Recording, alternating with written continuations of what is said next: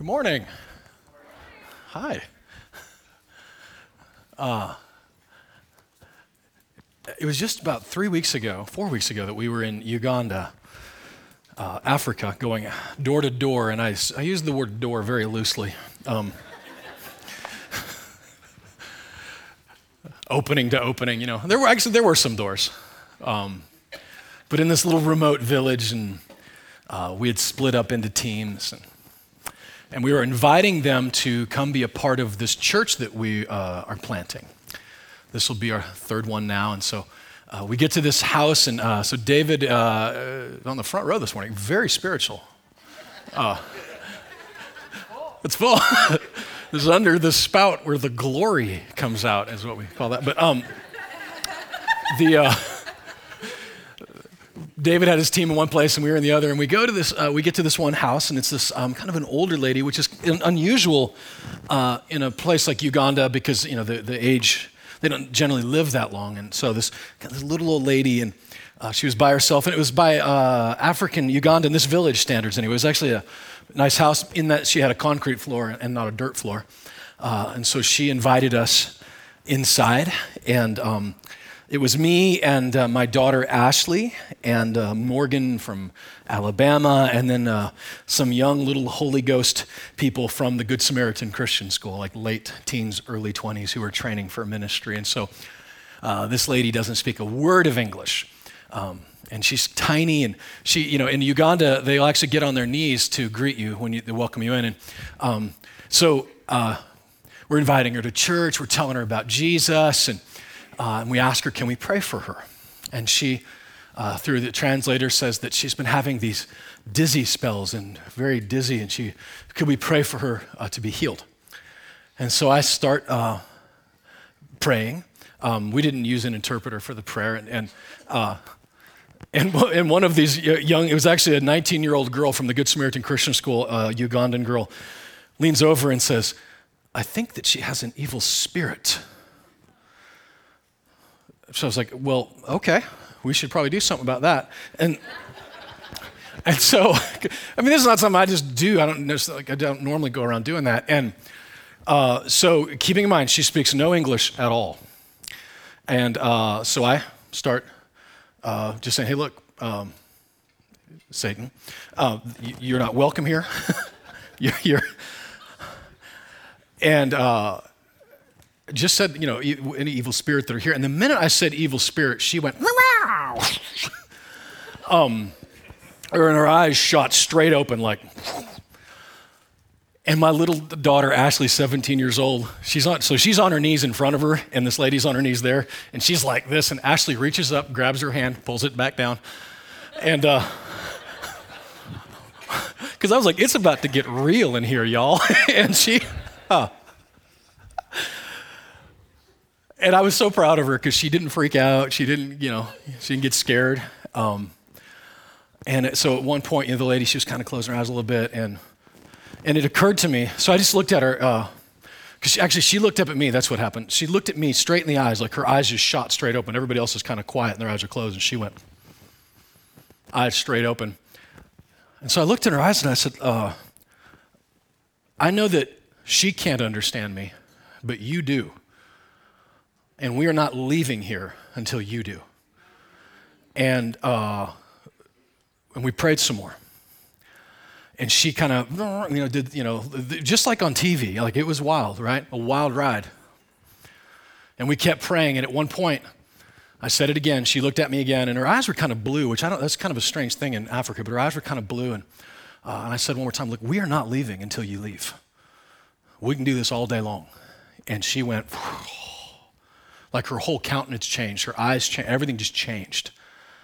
And we prayed for her, and she was so thankful, and she came to church that week, and we obviously she met Jesus that day, so that was pretty huge.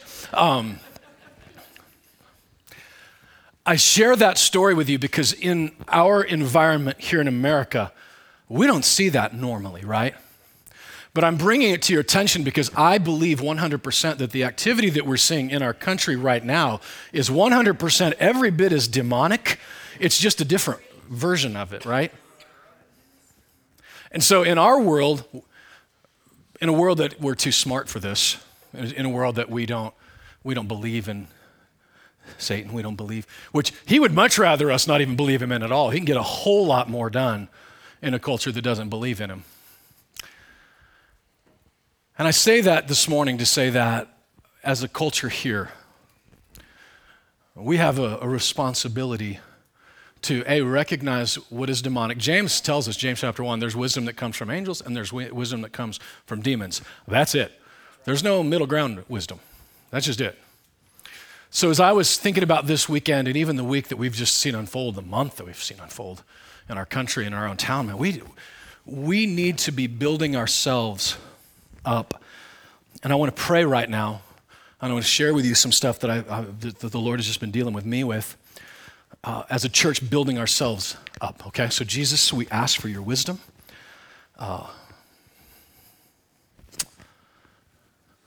We're not naive enough to think that if we start recognizing that there's an enemy in our world, that the enemy won't, in fact, start to try to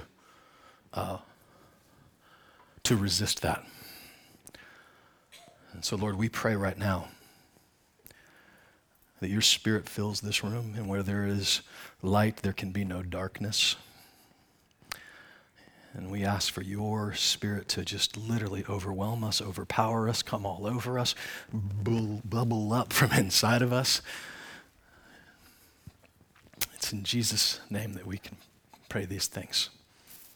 Amen. Last week I started talking about this idea of what it means to build up the church. We were in Nehemiah. And in Nehemiah, they were called to rebuild a kingdom inside of another kingdom.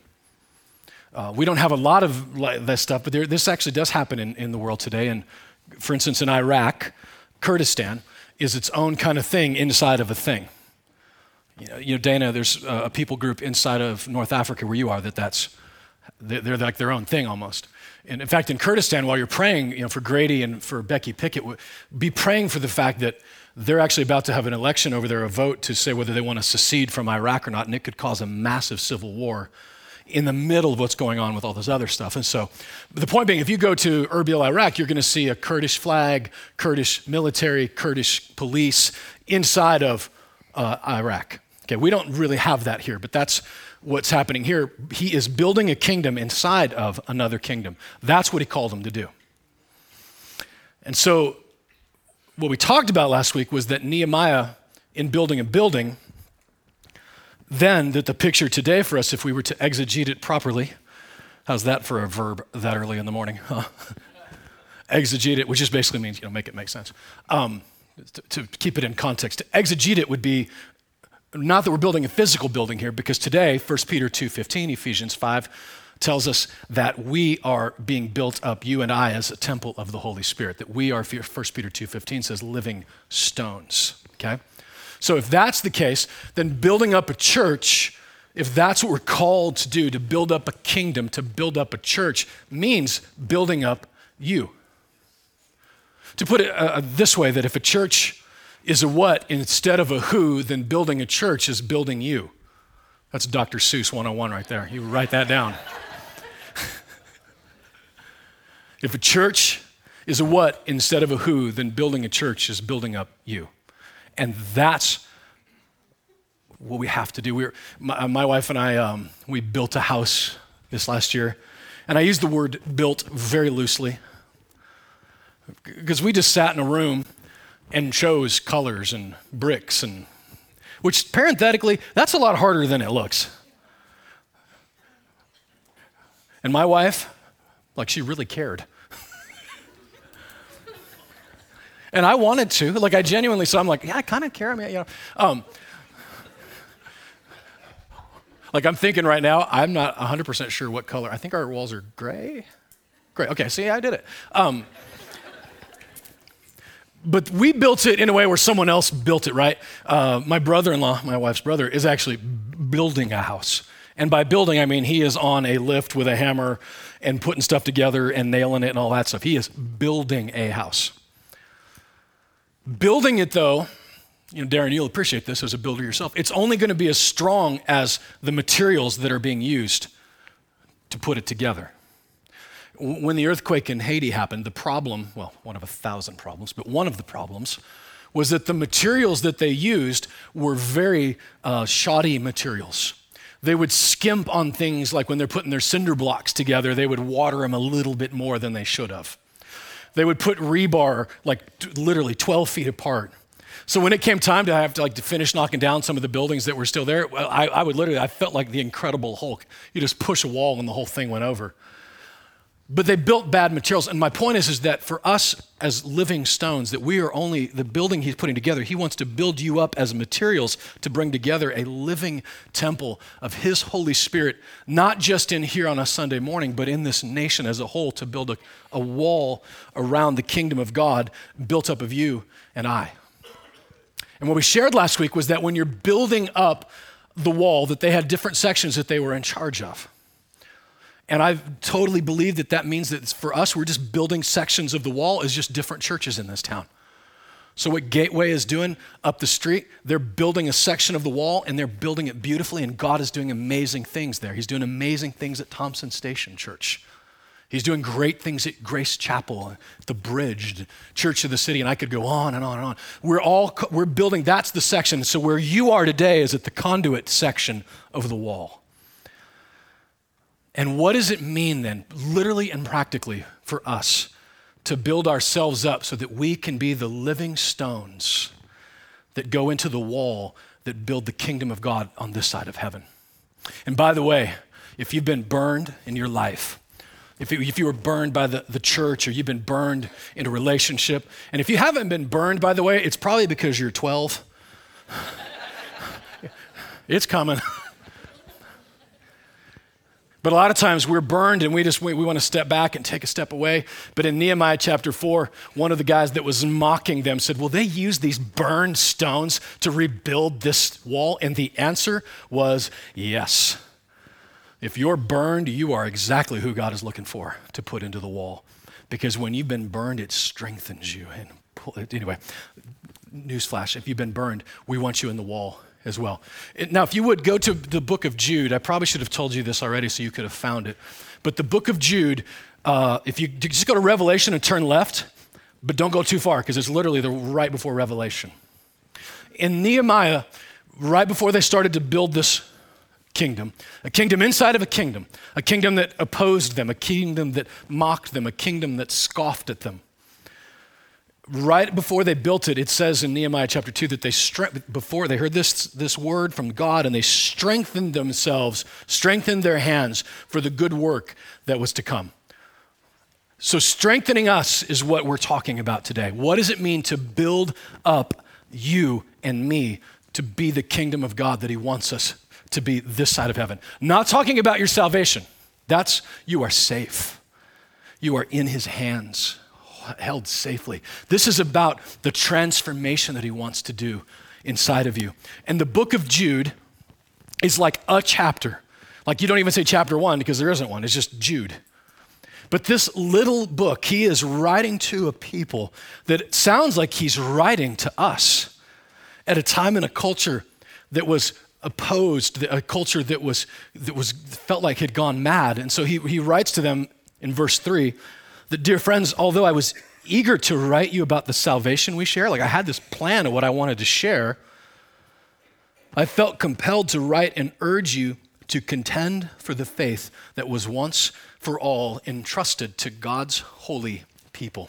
To contend for the faith in a culture where he could have wanted to contend for his heritage. He could have wanted to contend for his politics, for his political system, for his financial system. He said, that's all a distraction. Contend for your faith.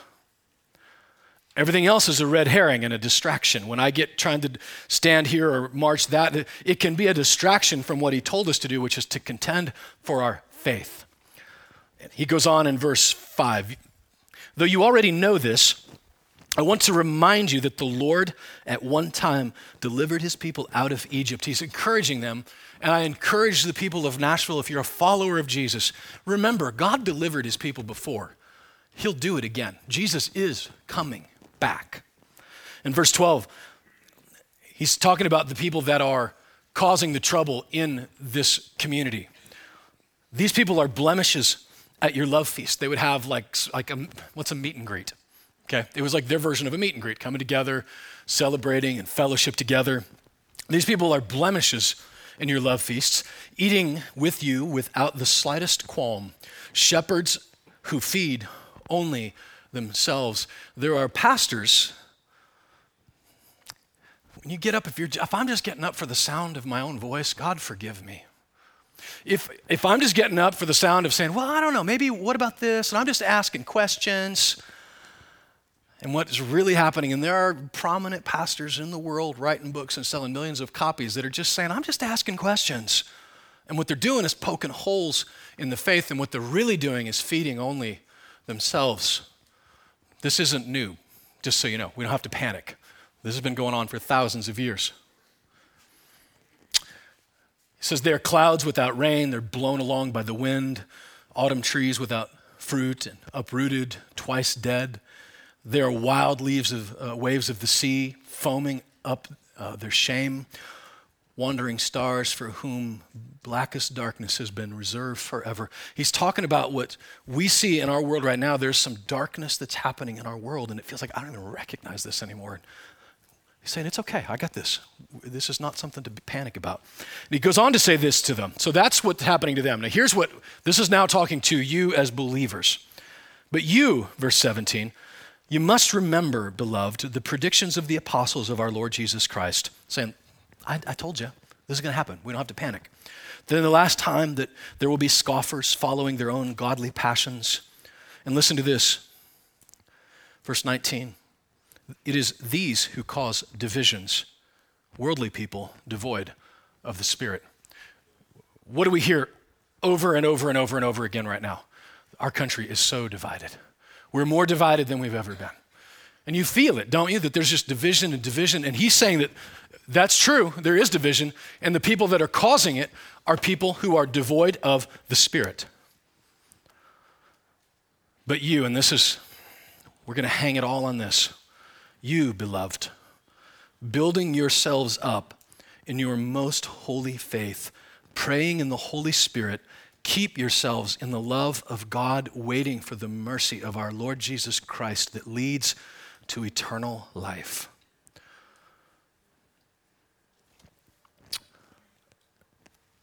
He says there's two different things he's talking about here, building yourself up and praying in the Spirit. Now, there is no comma between the two, and it's funny, this week we happened to have a little borderline comma church split happen on Facebook, of course. When Jana says, what's the problem with everybody with an Oxford comma? And of course, I'm Googling Oxford comma. But the point is that a comma can be very important in a sentence, right? A comma separates this from this as separate things, and then apparently the Oxford one is the waste of time. This is what Mo says. But we've prayed, and the Lord has united us away from our commas. It was appropriate because as that flashed up on my page, I was in the middle of saying, okay, he's saying to build yourselves up in your most holy faith and praying in the Spirit. And means there's two things there. Now, I think that there are two things in the same way that bacon and eggs are two things. They're separate.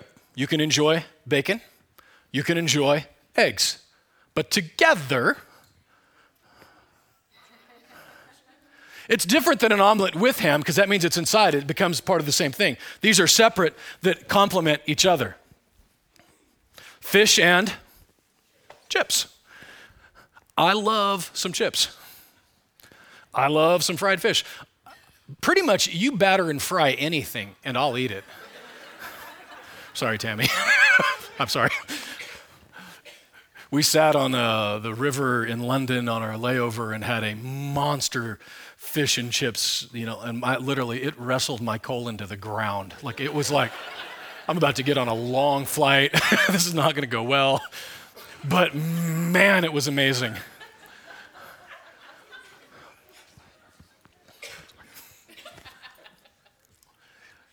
They go together. So what I'm saying is that building yourself up and praying in the Spirit are two sides of the same coin. There's two separate things that actually go together.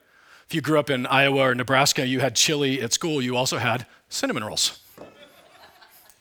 And the rest of the world was like, see, preach it. That's good preaching. The rest of the world was like, that is crazy. But I'm telling you what, every Thursday in Superior, Nebraska elementary school, the hot lunch was a cinnamon roll and a bowl of chili. Adrian's looking at me like I'm from Neptune, but it's true. Like, they go together. Building yourselves up. And while I'm talking about that, go to the book of Romans chapter 8, because I want to show you how I think these things are mutually exclusive and hopelessly intertwined. Hopefully intertwined. When I say praying in the Spirit, I want to start with this. Some of you who've come from a Pentecostal background, me included, hear praying in the Spirit, and it means something very specific to you. It means praying in tongues. Paul said, I'm proud I pray in tongues more than all of you. There's a Pentecostal application of the phrase praying in the Spirit. Ephesians 6 talks about praying in the Spirit. But I think that if we stop at that, it actually stops short of a much more pregnant meaning that he is saying in Romans 8. And by the way, when you think about praying in the Spirit, that's not the chapter you thought I was going to turn to, was it?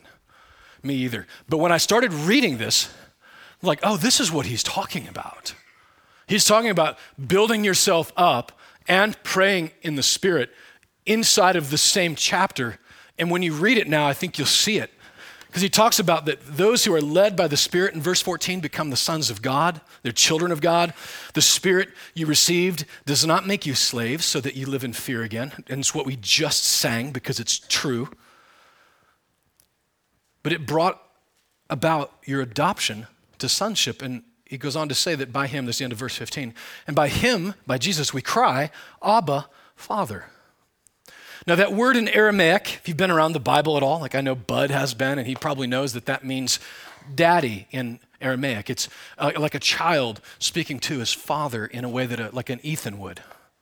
Actually, I love it. Some of my daughters sometimes still call me daddy at 16, 17 years old, and doesn't it just hit you in a part of your heart? And, then they're usually about to ask for something, so it's like, but look, I'll take it. Well played,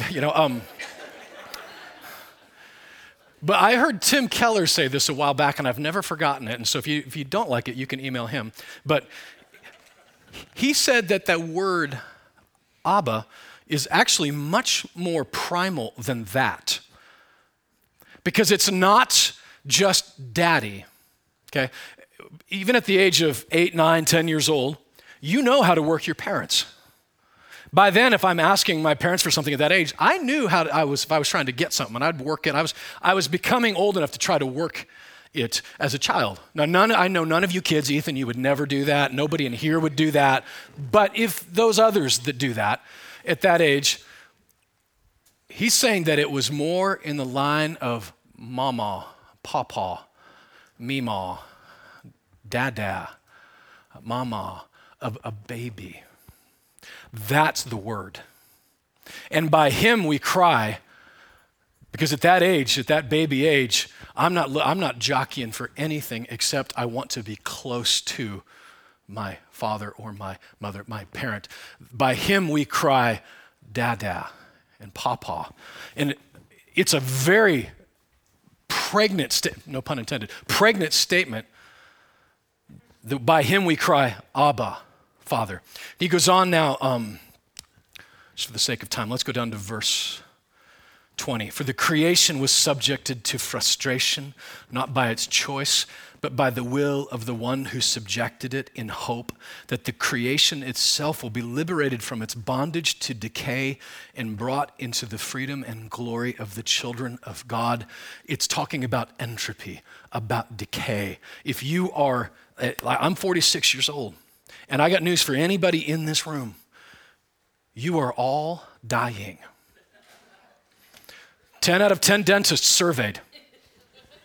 All die.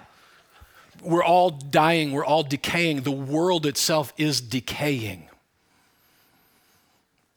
And it's not natural.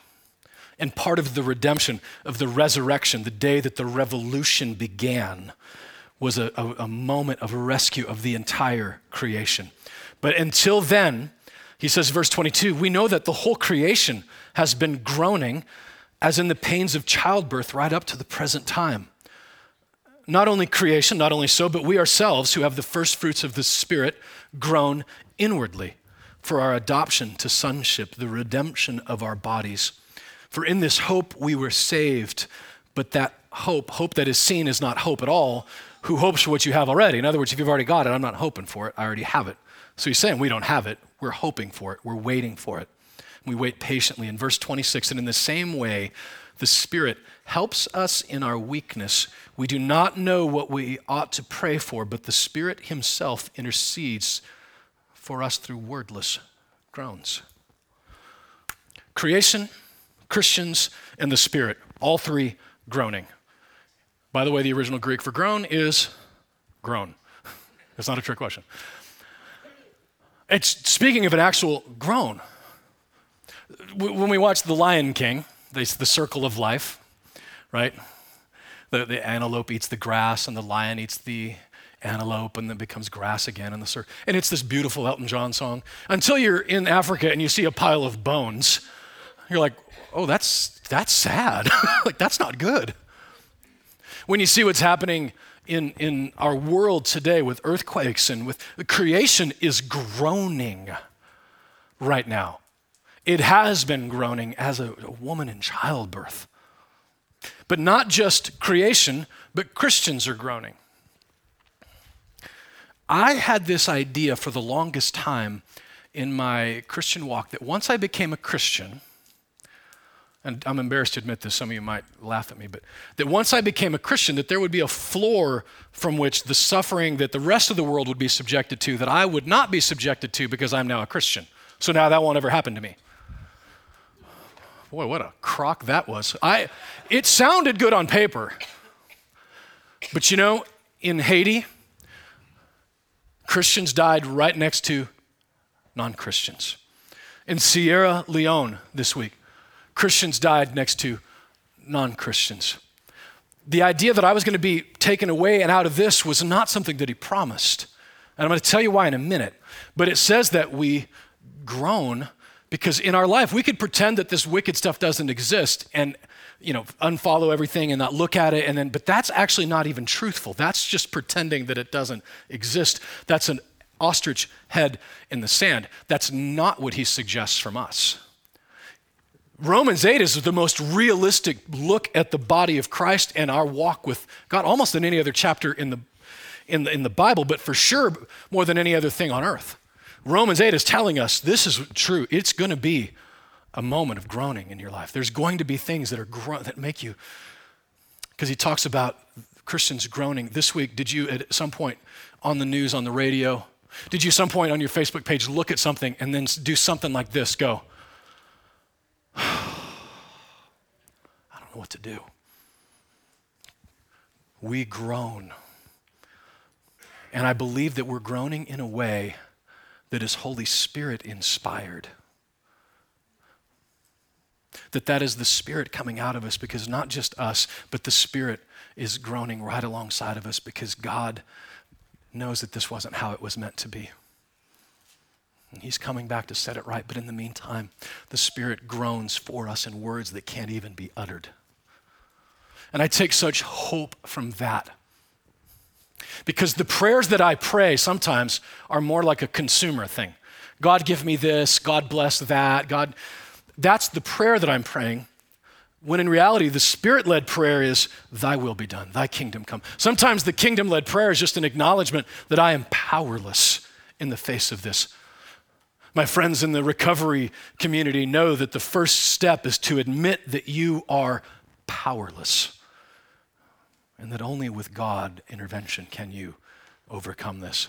The only difference between us and those that have gone through a 12-step program is the rest of us are fooling ourselves.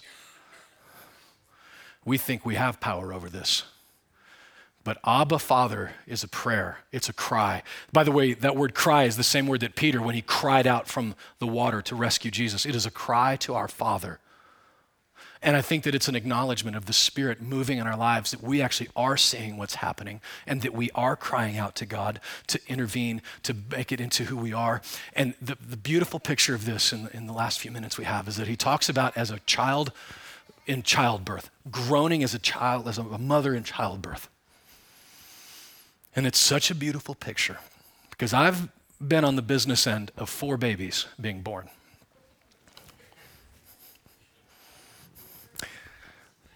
And if you're the baby, I don't know who our freshest one is here today. We got a lot of fresh babies in here, but the baby at 1 minute is literally minding his or her own business in a sack of amniotic fluid, warm and comfortable, protected, and then out of nowhere,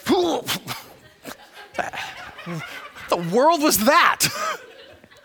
And then there's the moment of, my head won't fit through that, I swear, it's not gonna work, I can't. And then it just goes downhill. This baby hanging out completely comfortable is suddenly upside down, butt naked, someone's slapping it on the back, it's freezing cold. But again, having been on the business end of 4 of these, here's what I know. When Maddie was born, we were sitting there watching the Regis and Kathy Lee. That's how long ago that was. And they come in to check Shannon, which is kind of weird, but they're checking her, and all of a sudden they're like, oh, wow, this baby's coming. And the room filled up with people.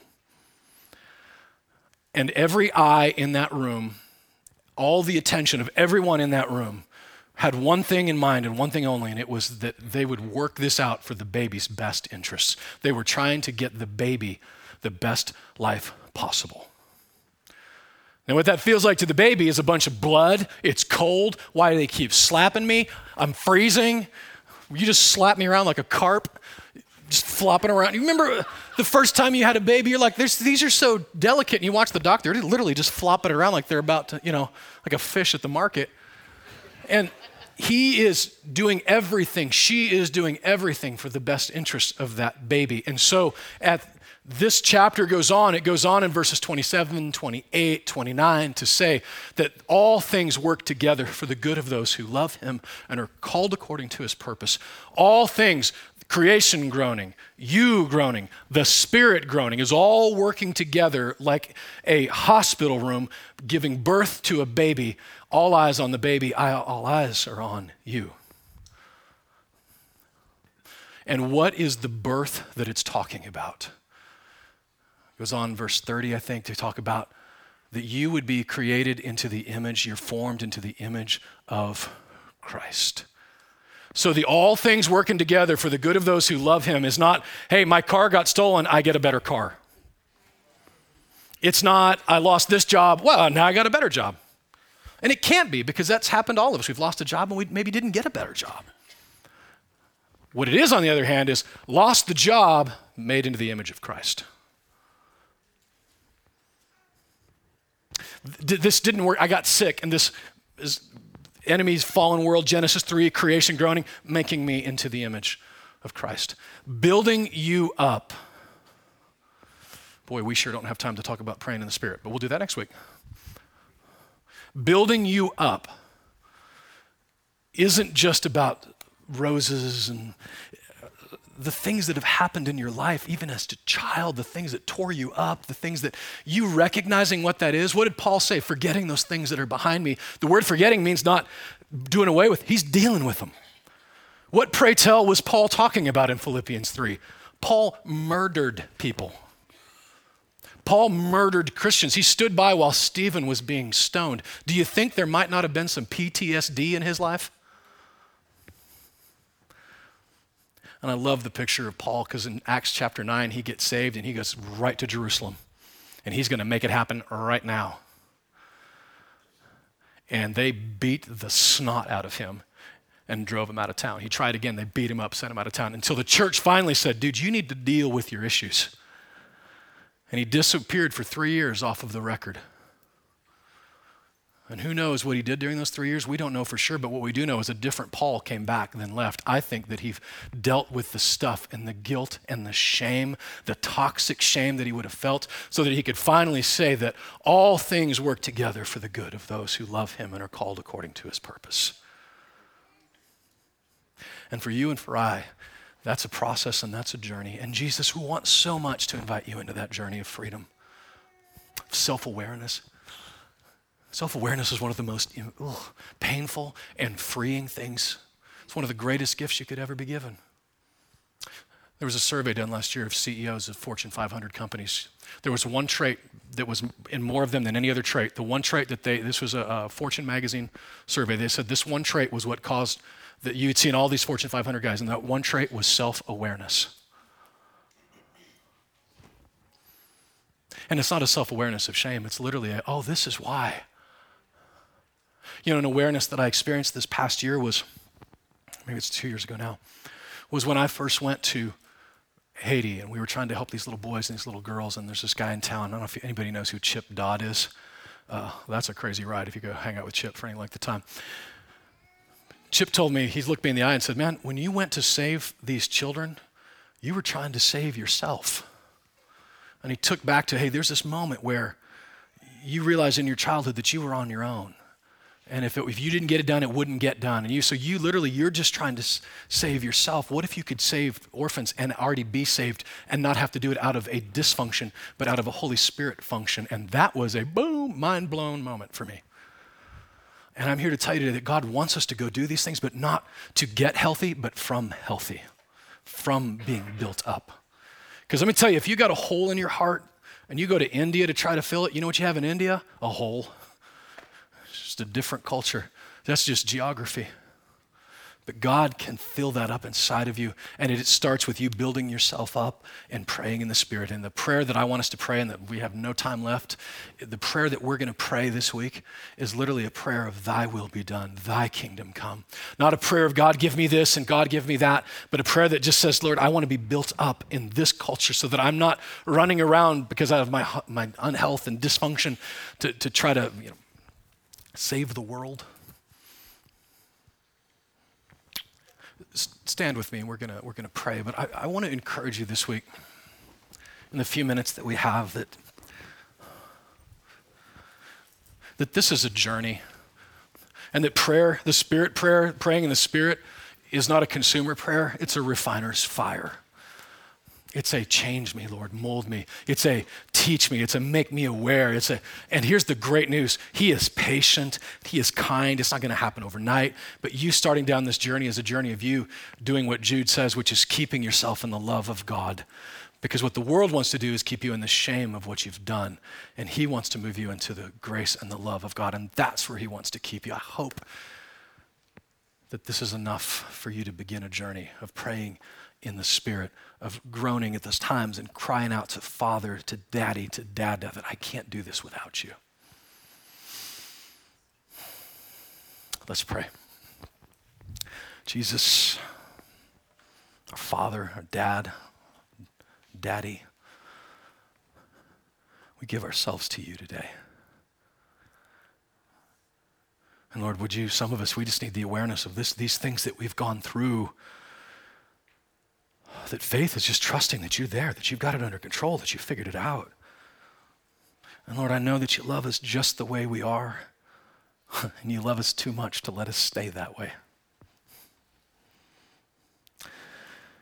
And so today, Lord, may all of us take one more step, a step towards building ourselves up in our most holy faith, praying in the Spirit, praying that all those things are now being worked together like a child in childbirth, and we are holding on to hope that all these things are working together to put us into the image of who you are. In Jesus' name we pray. Amen.